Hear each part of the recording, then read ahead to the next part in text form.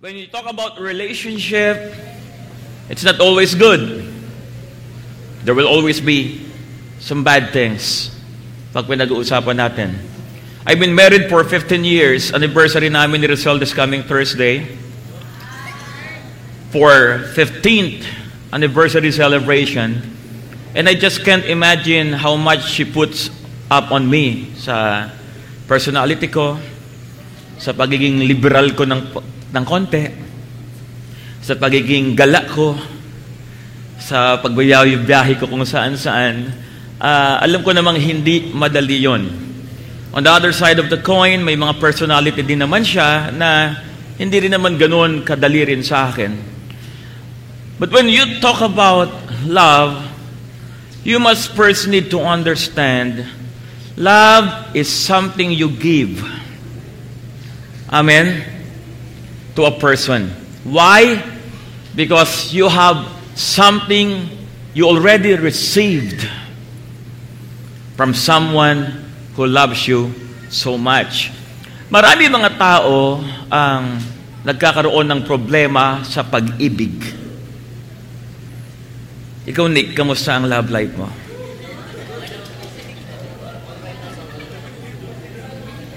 Yung Friday ng madaling araw, umuwi kami ni Rosel sa bahay. Kasama namin si Precious, si Marlon. We went to listen to a band, something like that.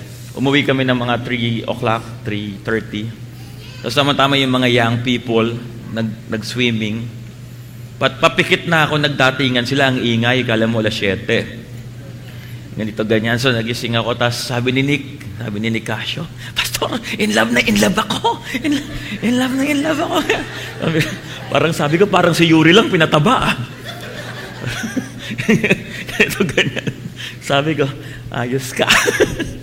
Pero nag-enjoy po si Rosel makinig sa kanya. Sabi ng ibang mga quotation, pag February uso to sabi ng iba, sa love daw, walang bingi, walang bulag. Totoo ba yun? Walang pipe, pero maraming tanga. Sabi ko, oo nga. Sabi ko, tama yun. Then, sabi pa, may mga binabasa ako dito. Sabi ng iba, ang crush parang math problem daw. Kung di mo makuha, tititigan mo na lang. Uy, huwag ka naman magbanggit ng pangalan, Brad.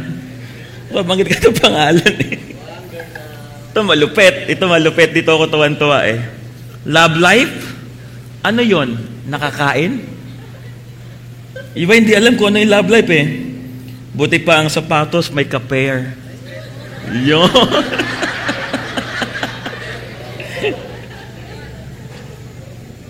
Sabi ng isang quotation, paano ako makaka-move on? Move on kung wala akong mamumove on from. Oo nga naman, no? Ayun ang malupit, Pero pag pinag-usapan kasi ang pag-ibig, this is very important. You know why? Because this is something you feel. If something you feel overtakes you, basically, ayun yung magiging laman ng isip mo. Ayun yung magiging laman ng damdamin mo. Sino sa inyo, napansin nyo yung mga young people, taas nga yung kamay ng mga young people, 85 and below. 85 and below. Pag 85 and below, young people. Okay? When you talk about love, di ba? Pag nakikita mo yung, sino sa inyo yung aamin, pag nakikita nyo yung mga youth, pag nakikita nyo yung crush nyo o yung taong mahal nyo, parang saya-saya ninyo. Hindi. Wag. Pero, parang ayoko magkwento kasi nandito si Sai, kala ko nasa kids zone si Sai Yung anak ko to, nakakatawa kasi to Sabi niya, isang kwento lang, Sai isa lang, huwag ka magagalit. Ha? Please, payag ka na, isa lang, ha? Isa lang, ha? Pumayag. Sabi niya, Sabi ko, Sai, ba't parang malungkot ka? Nagsiselos ka ba? Hindi ko nasasabihin kung sino, hindi ko nasasabihin na si Sophie. Hindi ko nasasabihin. Joke lang, baby ko. Wag na nga, baka magalit tong anak ko eh. Stubborn love of God. Okay, the stubborn love of God. Pag sinabi natin stubborn, the word stubborn is so used in a negative sense. Why? Pag sinabing stubborn, parang ang pinaka-interpretation agad dyan is matigas ang ulo. Pag sinabing stubborn, kahit anong sabihin mo, wala siyang pakialam sa'yo. Pag sinabing stubborn, sinasabi mong gawin to, hindi pa rin ginagawa. Sinasabi mong huwag gawin to, gawa pa rin ang gawa. When we talk about stubborn, lagi na lang ang interpretation ay something bad or something negative. But basically, stubborn is the best way to describe the love of God. When you say about the love of God, when you talk about the love of God, it is so stubborn. Oh, what do we mean? It doesn't matter whether you love Him back or not, He will still love you. Whether you serve Him or not, He will never stop loving you. Whether you give your life to Him or not, He will basically have given His life for you, and He will continue to give His everything to you. Amen? Kaya pag pinag-uusapan natin ng pag-ibig ng Diyos, unfailing, yes, maybe. Yes, unconditional, oh, much, so much. But the word stubborn is something, for me, that really best describes the love of God. You ask yourself, how many times you have promised to the Lord, Lord, I will love you. Lord, I will not do this anymore. Lord, I will not be late anymore. Lord, I will give you everything I have. Then suddenly, when problem comes, when pressure comes, when sometimes you've been hurt by someone, then you decide to yourself, Lord, you don't love me anymore. Ito nakakalungkot. When something bad happens into our lives, sino ang biniblame natin? Pag iniwan ka ng girlfriend mo, hindi ka tinext, hindi nag-reply, sino ang biniblame natin? Lord, akala ko bang mahal mo ko? Pag may hindi magandang nangyari sa buhay natin, ano ang unang kine-question natin? Our mistake or the love of God? Pag may babayaran kang utang, wala kang pambayad, Lord, mahal mo ba ako? Kung ako si Lord, sasabihin ko, una sa lahat, ba't ka umutang? Of course, may mga dahilan naman tayo na magaganda. But what I am saying is, a lot of times in our lives, instead of trusting the love of God, we question the love of God. When something wrong and something bad happens to us. But I want you to understand, the love of God is the only force that holds you right now, whatever your situations are. Amen? Let me read. What then shall we say to these things? If God is for us, who can be against us? He who did not spare His own Son, but delivered Him up for us all, how shall He not with Him also freely give us all things? In other words, kung binigay na sa iyo ng Diyos yung pinakamahalaga sa Kanya, yung Kanyang bugtong na anak, yung Kanyang sariling buhay, ano pa ba ang hindi Niya pwedeng ibigay sa iyo? Amen? Ano ba yung dinadaanan mo problema ngayon? Ano ba yung dinadaanan mong sakit ng damdamin ngayon? Ano ba yung dinadaanan mong pressures ngayon? Ano ba yung kinakailangan mo at hindi isip mong gusto mong makuha at ibigay sa iyo ng Diyos? Ang sabi ng banal na kasulatan, kung hindi Niya pinagkait ang pinakamahalaga sa Kanya, ang Kanyang bugtong na anak, ano pa ang hindi Niya pwedeng ibigay sa iyo? What else? And He said, who shall bring a charge against God's elect? It is God who justifies. Sasabihin ng sitwasyon, you are not worthy to be loved. Sasabihin ng kapitbahay mo, maingay ka. Sasabihin ng mga kaibigan mo, nakita na namin yung mga weaknesses mo, you are not worthy to be loved. Sasabihin ng mga churchmate mo, may commitment ka, hindi mo naman nagagawa. Sasabihin ng ganito, ganyan. They would say a lot of things that can make you feel unworthy of the love of God. But the scripture says, it's very clear, who can bring a charge against you? Sino ang pwedeng magsabi sa iyo na hindi ka karapat-dapat mahalin? Sino ang pwedeng magsabi sa iyo na hindi ka mahal ng Diyos ngayon? Ang sabi ng banal na kasulatan, who can bring a charge against God's elect?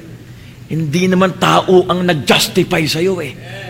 Hindi naman yung ginagawa mo ang nag-justify sa'yo. Ang nag-justified sa'yo, yung ginawa ni Kristo sa krus at wala nang pwedeng bumura doon. Amen? And I want you to understand, people might think a lot of negative things about me. They might think na, si Pastor Paul medyo is na bero yan. Si Pastor Paul, ganito yan. Nasa GMA Cavite pero nag-i-English lagi yan. Si Pastor Paul, ganito yan. Gwapo lang yan pero medyo maliit yan. Si Pastor Paul, ganito, ganyan. Ang talino ng asawa niyan. Kasi marunong pumili pero siya, mas matalino siya. Hello? And you can say a lot of things about my wife. You can say a lot of things about my kids. You can say a lot of things about my leaders in this church. You can see a lot of negative aspects of our lives. But I want you to understand, I will not be moved. You know why? Because it's not you who justifies me. It's not me who justifies you. It is God who justifies all of us. Amen? When we look for faults, when we look for mistakes in a relationship, then you are telling yourself that you are better than that other person. And if you would ask me, am I better than yourself? My answer is no way. I know my weaknesses. I know how hot-tempered I am. Hindi lang halata. Hello? But I want you to understand this thing. In a relationship, it begins with understanding the stubborn love of the Father. Pag naintindihan mo kung gaano ka kamahal ng Diyos, kahit anong pagsubok ang daanan mo, kahit anong rejection ang daanan mo, sasabihin ko sa iyo, chicken lang lahat yon. 2-piece pa. Amen. Who is he who condemns? It is Christ who died, and furthermore, is also risen, who is even at the right hand of God, who also makes intercession for us. Who shall separate us from the love of Christ? What do you think can separate you from the love of Christ? What? Ang sabi ni Apostle Paul, tribulation, distress, persecution, famine. Dyan, marami talagang naaapektuhan dyan. Pag walang almusal, walang tanghalian. Hello? Yung pabo, kailangan natin gagawing ulam yon. Tanong mo na lang si Sir Joel. Kuya Joel, may tanong pala si Nick. Masama yung tingin niya sa mga alaga mo eh. Sabi dyan, what? Nakedness? Or peril? Or sword? And it is written, for your sake we are killed all day long. Alam niyo ibig sabihin ng we are killed all day long? Pag pinatay ka isang beses lang yun. Pero ang sabi ni Apostle Paul, we are killed all day long. He was quoting this from the Old Testament. Ano ang ibig sabihin nun? They were being persecuted, and the persecution was not just simple, it was severe. They were being what? Pinabalatan sila ng buhay. Yung mga disipulo, anong ginagawa sa kanila? Hinahati yung kanilang katawan. Anong sabi nila? What? Really? We are accounted as sheep for the slaughter. Yet in all these things, we are more than conquerors through Him who loved us. I'm not more than conqueror because I know how to speak in front of people. I am not a more than conqueror because I can dress good in front of people. I'm not more than conqueror because I can speak English and in Tagalog. I'm not more than conqueror because I have this or I have that. Ang sabi ng Scripture, we are more than conquerors because of the one who loves us. Why? Because whatever situations you are in, He has already promised He will never leave you and He will never forsake you. Sabi ng Scripture, for I am persuaded. Sabi natin lahat, persuaded. Can you say that louder? Persuaded. Come on, louder than that, persuaded. Ano sinasabi ni Paul dito? Alam nyo, hindi ko lang alam. Alam nyo, hindi lang knowledge ang meron ako. Alam nyo, hindi lang ito isang kaalaman na sinasabi ko sa inyo. Ang sabi ni Apostle Paul, for I am persuaded. In other words, I am convinced with all my heart, no one can change it. Not a situation, not a person, not even myself can change it. I am convinced and I am persuaded that neither death, nor life, nor angels, nor principalities, nor powers, nor things to come, other created, or nor height, nor depth, nor any other created things shall be able to separate us from the love of God which is in Christ Jesus our Lord. Who among you loves to experience the love of God? Do you want to enjoy the love of God? Come on, give me some shout. Do you want to enjoy the love of God? And I want you to understand, it is only located and found in the person of Jesus Christ. First principle, God's love is a person. Sabi natin lahat, person. Sabi ng iba, Panginoon, gusto kong maranasan ang pag-ibig mo. Panginoon, gusto kong maranasan ang mahal mo ko araw-araw ng buhay ko. Panginoon, I want you to make me feel how special I am. Lord, show me that you love me. Let me feel that you love me. But I want you to understand, you cannot experience nor enjoy the love of God unless you would decide to believe that Jesus died for you. Amen. There's no way. Because the love of God is a person.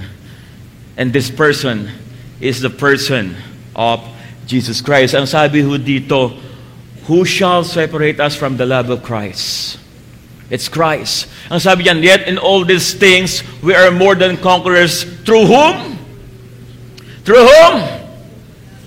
Through Him. It's Him. It's Him. Not your performance. Ang sabi niyan, for I am persuaded, verse 39 na lang beside natin, nor height, nor depth, nor any other created thing shall be able to separate us from the love of God which is in Christ Jesus our Lord. In Christ Jesus our Lord. Love is a person. Amen. I cannot understand love until I have the person of love.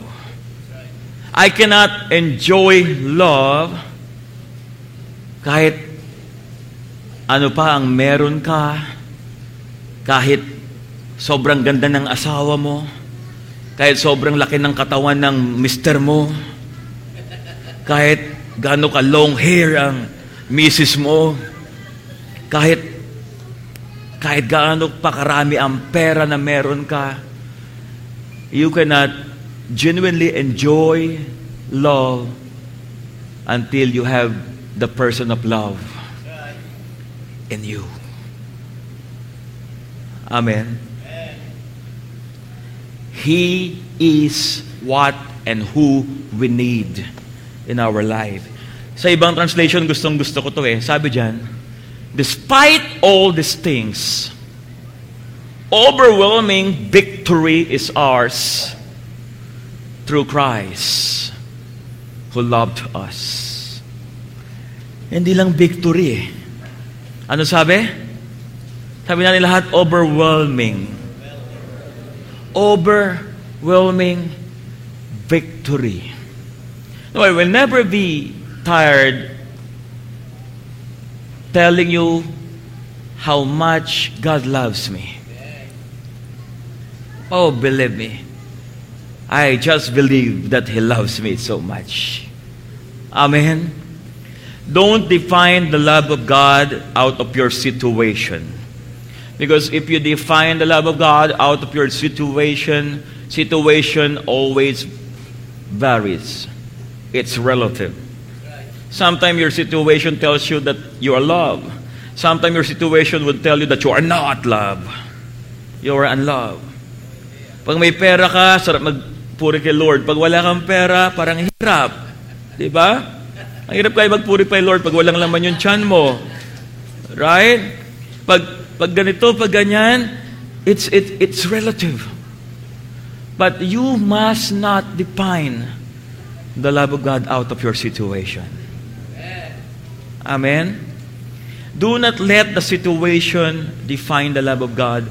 Let the love of God define your situation.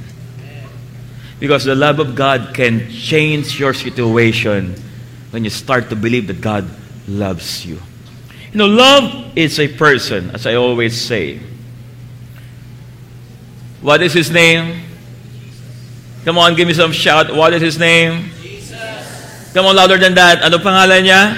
Jesus. Love is a person. And His name is Jesus Christ. The darling of heaven. The rose of Sharon. The only begotten. The Prince of Peace.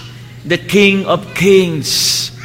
Oh, how would you describe Jesus Christ? Words are not enough to describe Jesus Christ. Yet He chose and He willingly died for you and me.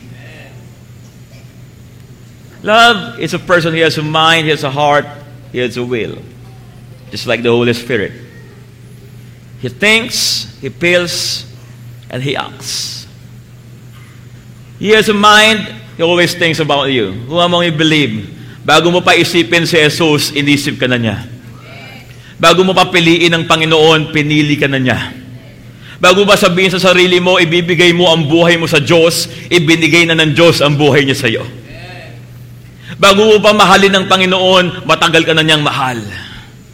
Bago mo pa nagdesisyon na paglingkuran siya, matagal na siyang naghugas ng paa ng mga disipulo at ay simbolo ng paghuhugas niya ng paa mo. Bago mo pa sabihin sa Panginoon, Panginoon, ibibigay ko ang lahat sa iyo, ibinigay niya na ang lahat sa iyo. Amen. Why? Because He always thinks about you. He always feels something good about you. You always are loved by God through Jesus Christ. Ano sabi doon? So, Hebrews chapter 12 verse 2, for the joy that is set before Him, He endured the cross. Dahil sa kagalakan na makikita niya na ikaw ay maliligtas, na ikaw ay magkakaroon ng buhay na walang hanggan, pinili niya mahirapan sa krus ng Kalbaryo para sa iyo at para sa akin. It's a person. Amen? Hawakan mo nga yung katabi mo sa kanan, hawakan mo yung balikat, yung walang malisya, pwede. Okay?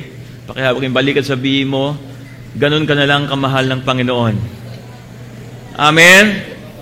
Iiwanan ko na yan kasi gusto kong tutukan tong pangalawa. Secondly, God's love is pure. Oh man, believe me. Ang tao, pag umibig, kailangan may kapalit. Hindi sa inyo naranasan nyo na ng magmahal, tapos yung minamahal mo hindi ka loves. Sa mundong to, ang pag-ibig, selfish. In other words, In this world, ang pag-ibig hindi puro. Hindi pure. Sa mundong to, pag nagbigay ka, naghihintay ka ng kapalit. Di ba? Kaya nga minsan nagbibigay tayo ng offering tsaka ng tithes, di ba? Para may kapalit. Sabi mo katabi mo, umaming ka na. Di ba? Sino sa inyo yung pag nag-text ka sa girlfriend mo o sa boyfriend mo, gusto mo mag-reply siya? Sino dito yung pag nag-text ka sa... Sino may boyfriend? Taas yung kamay. Aren, baba mo yung kamay mo. Sino may... Sorry. Sino may boyfriend? Taas yung kamay na may boyfriend. Girlfriend. Sino sa inyo yung mga sinungaling? Taas yung kamay. Hello?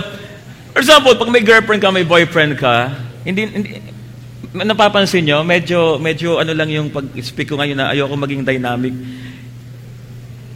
Kasi kaya nga nagkakape ako kanina iniisip ko baka makatulog ako mamaya pag nag-i-speak ako. We went home very late, then woke up early. Quite tired in a way. But, pag nag-text ka sa mahal mo, hindi sa inyo yung nag-e-expect na mag-reply. Hindi sa inyo, kunyari, mag-good night ka. Ganito, sino sa inyo nararanasan to? Good night, tapos ilalagay mo yung phone mo sa tabi mo, tapos gagawin po, pindutin mo yung gilid. Sound, lalakasan mo yung sound, tapos nandiyan na, tapos matutulog ka na, tapos gumaganon ka. Kumay text. Tapos nilalapit mo pa yung tenga mo kung tutunog. Sino sa inyo yung ganon? Amen. Sabi mo yung ganon, kung hindi ka ganon, abnormal ka. Hello? ang gusto ko maintindihan mo ganito, God's love is different. Sa mundong to, pag nagmahal ka, pag may ginawa ka, laging gusto mo may kapalit. Tama? Hindi kayo ganon? Hello? Gusto mo pag ang mga lalaki, for example, si Pastor Raul. Pag si Pastor Raul nagregalo kay Arlene, ano kapalit na gusto mo? Sasabi ni Pastor Laoy, ang buong siya. Hello? We define love that way. We define love that way, right? Ang tao ito, pag wala ka ng pakinabang sa isang sitwasyon, sa isang lugar, sa isang relasyon, nawawala ang excitement mo at gusto mo nang umalis. Sabi mo sa katabi mo, ganun ka eh. Sabi mo sa kabila naman, lalo ikaw. Is that abnormal? The answer is no. That's normal. Because you are created to be loved. Amen? Alam niyo ba, ito lang ang pagkakaiba ng Diyos tsaka sa atin kung meron man. Ang Diyos, hindi siya nilikha para mahalin. Unang-una sa lahat, hindi siya nilikha. Ang Diyos nag-i-exist para mahalin ka. Ikaw, nilikha ka ng Diyos para mahalin niya. Have you ever seen that? Amen? God created me for Him to love me. Oh, I love it. The love of God is pure. Alam niyo yung mga ginamit na term dyan? Who shall separate us from the agapao love of Christ? Yet in all these things we are more than conquerors through Him who agapao us. Ang sabi dyan, nor height, nor depth, nor any other created thing shall be able to separate us from the agapao of God. Pag sinabi natin agapao, it's perfect, it's pure. Ang ibig sabihin, sana wag mo niyong ma-misinterpret tong mga terms ko, ha? Ang ibig sabihin, kahit hindi mo mahalin ng Diyos, hindi pa rin siya titigil na mahalin ka. Ang ibig sabihin, kahit magpariwara ka sa buhay mo, kahit piliin mong sirain ang buhay mo, kahit hindi ka mag-church every Sunday, kahit magbisyo ka, kahit magdroga ka pa, kahit anong maling bagay ang gawin mo, hindi hihinto ang Diyos na mahalin ka. His love is pure. Hindi siya nagmamahal sa'yo para mahalin mo rin siya. Minamahal ka ng Diyos Kasi simple lang ang dahilan niya. Kasi mahal ka niya. Amen? Pure and perfect, it satisfies me. Amen? Yung mga imperfect love nga, napapasaya ka eh. Right? Maris, paano mo napapasaya si Julius? Alam ko. Tapsilog. Ayan. Long silog. Yung mga ganyan. Hindi mo kailangan bigyan si Julius ng anong bagay. Pagkain lang, okay na yan. Tama? Tama? Hindi? Umiiling? Hindi. Halata naman eh. Kung ano nagpapasaya sa'yo. But I want you to understand, imperfect love makes us happy. Imperfect love makes us excited. Imperfect. And how much more if you would start to enjoy and experience the perfect love of God. Amen? Na walang hinahanap na kapalit sa'yo. But the love of God is so pure. Sabi mo sa katabi mo, it's so pure. It's agapao. Amen? It's not estroge. It's not phileo. It's not eros. It's agapao. It's pure. It's perfect. It's without stain. It's without expectation, without requirements, without demand. That's the love of God. Hindi niya sasabihin sa'yo, mamamatay ako sa krus ng Kalbaryo, pero pag tinanggap mo na ako, mamatay ka rin para sa akin. No, God is not telling that to you. Ibibigay ko ang buhay ko sa'yo para ibigay mo rin ang buhay mo sa akin. Hindi sinabi ng Panginoon yan. Because the love of God is simply one way. He focuses on you. Your name is written on His hand. Amen?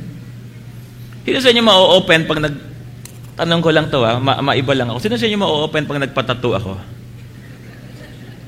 Plano ko kasi talaga magpatato. Pero it's about the love of God. Something here. Si Rosel kasi ayaw pa eh.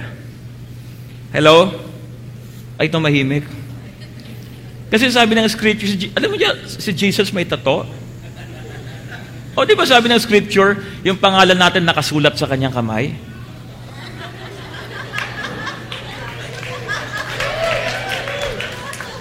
Well, do you know how to read the scripture? It's tattoo. Right? Iniisip ko siguro ang dami niyang tato kasi ang dami natin eh. Hello? So, para dumating man yung time na yon, baka magulat kayo, may tattoo na si Pastor Paul. Bakit ba sinabi yun?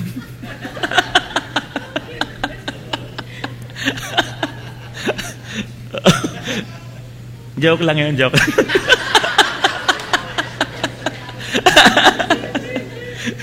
Alam mo, ipapatato ko, kung sakali magpapatato ako, wala namang iba kundi pangalan ng Diyos at pangalan ng asawa ko. Alam mo ilalabas nun? Pangalan ng Diyos at pangalan ng asawa ko, Rosel is God. Pinagsama si Lord tsaka yung wife ko, Rosel is God. It's my God. Ganun pala. It's my God. Lastly. Tapusin na natin to baka kung saan mapunta. God's love is personal. Sabi natin lahat personal. Alam nyo, ang scripture, and as I end, mahal ng Diyos ang lahat ng tao. Amen? Pero ang pagmamahal ng Diyos, personal sa'yo. Mahal ng Diyos ang lahat ng tao. He died for all, but He particularly deals personally with you. Ibang problema ko, ibang problema mo. Yung iba sa atin, tinigyawat lang, parang gusto nang magpakamatay. Right?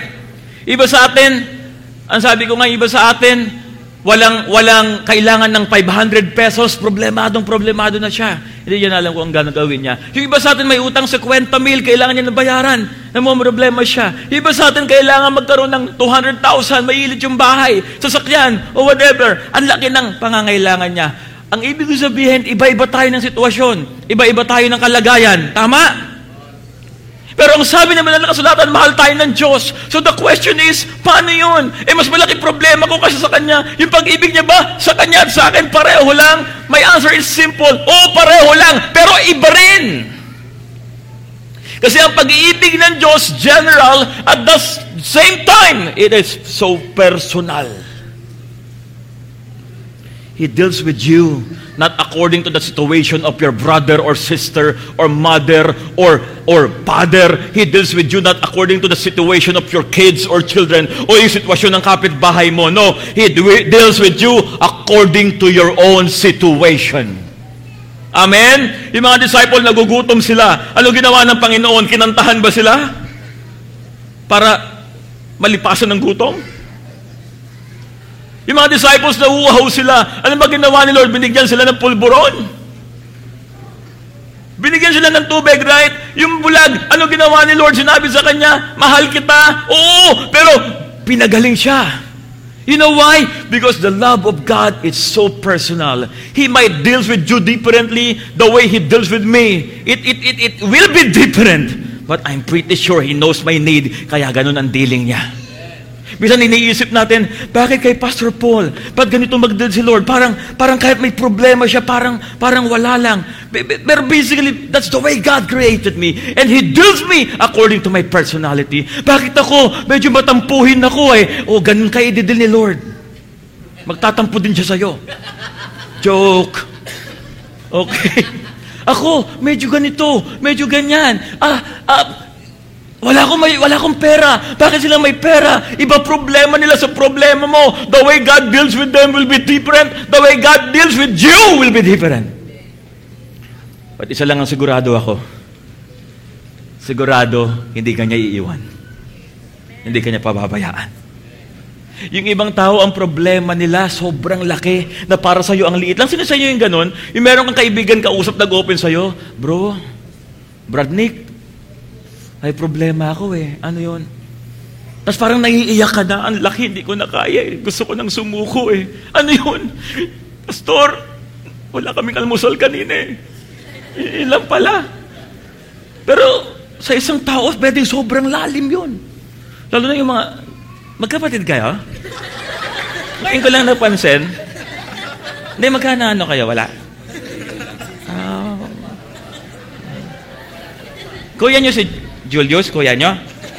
Hindi. Tatay. What I'm saying is, just to make things light, right? What I'm saying is, wag mong kahit kailan isipin na ang pagdidil ni Lord sa ating lahat ay pare-pareho. Magkakaiba tayo ng sitwasyon, magkakaiba tayo ng personalidad, magkakaiba tayo ng kalagayan sa buhay, magkakaiba tayo ng ugali, magkakaiba tayo ng itsura, magkakaiba tayo ng damdamin, magkakaiba tayo ng kalagayan. And I want you to understand, God deals with you differently the way He deals with others. He deals with you according to who you are and according to what you need. Amen? Kaya nga sabi niya dyan, iniba-iba niya eh. He who did not spare His own Son. Ano ba ang hindi niya pwedeng ibigay sa'yo? What? Then later on, sasabihin niya dyan, what? Tribulation? Yung iba sa atin, wala naman tribulation eh. Yung iba sa atin, nagdi-distress pa, hindi. Yung iba sa atin, may persecution pa, wala. Marami sa atin, famine. Di ba? Nakedness, wala naman eh. Iba may peril. Yung iba, kamag-anak natin, sword. But I want you to understand, yung iba sa atin, magagalitin. Right? Yung iba sa atin, frustrated. Yung iba sa atin, maraming failures. Yung iba sa atin, what? Shame. Condemn. Yung iba sa atin, takot. Kung takot lang, that's not for me. But I have my own problems in life. Yung iba sa atin, ang dali lang naman ng problema, pastor eh. Pero may mga particulars ka na hinaharap sa buhay mo. And one thing I know, by the grace of God, He knows your situation. Amen? At mahal na mahal ka niya. He deals with you personally.